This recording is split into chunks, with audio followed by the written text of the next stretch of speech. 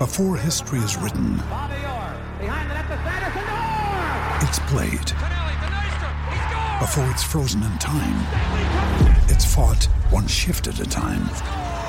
Before it's etched in silver, it's carved in ice. What happens next will last forever. The Stanley Cup Final on ABC and ESPN Plus begins Saturday. Where did it kind of go sideways for you guys tonight? Well, we come out and we go down 3-0. We know it's the team that pushes hard in the first 10 minutes. In their own building, they always do. And we didn't answer well.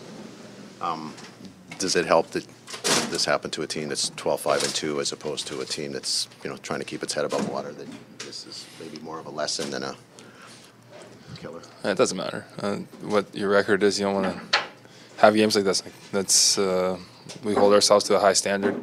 And, when you hold yourselves to that kind of standard, games like this, they're not acceptable, so to say. So we got to find, it's not a game that we are going to dwell on and carry into the next game. But there's a lot of really good lessons that we need to learn and, pick it up coming back to home ice.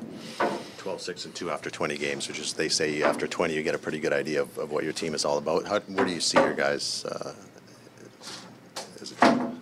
Yeah, well, when we play our game, we're a good checking team that creates offense when we need to, and that's kind of the structure we need to bring each and every night. Like I said, the games like this, when we're holding ourselves to a high standard, we want to be better each and every night.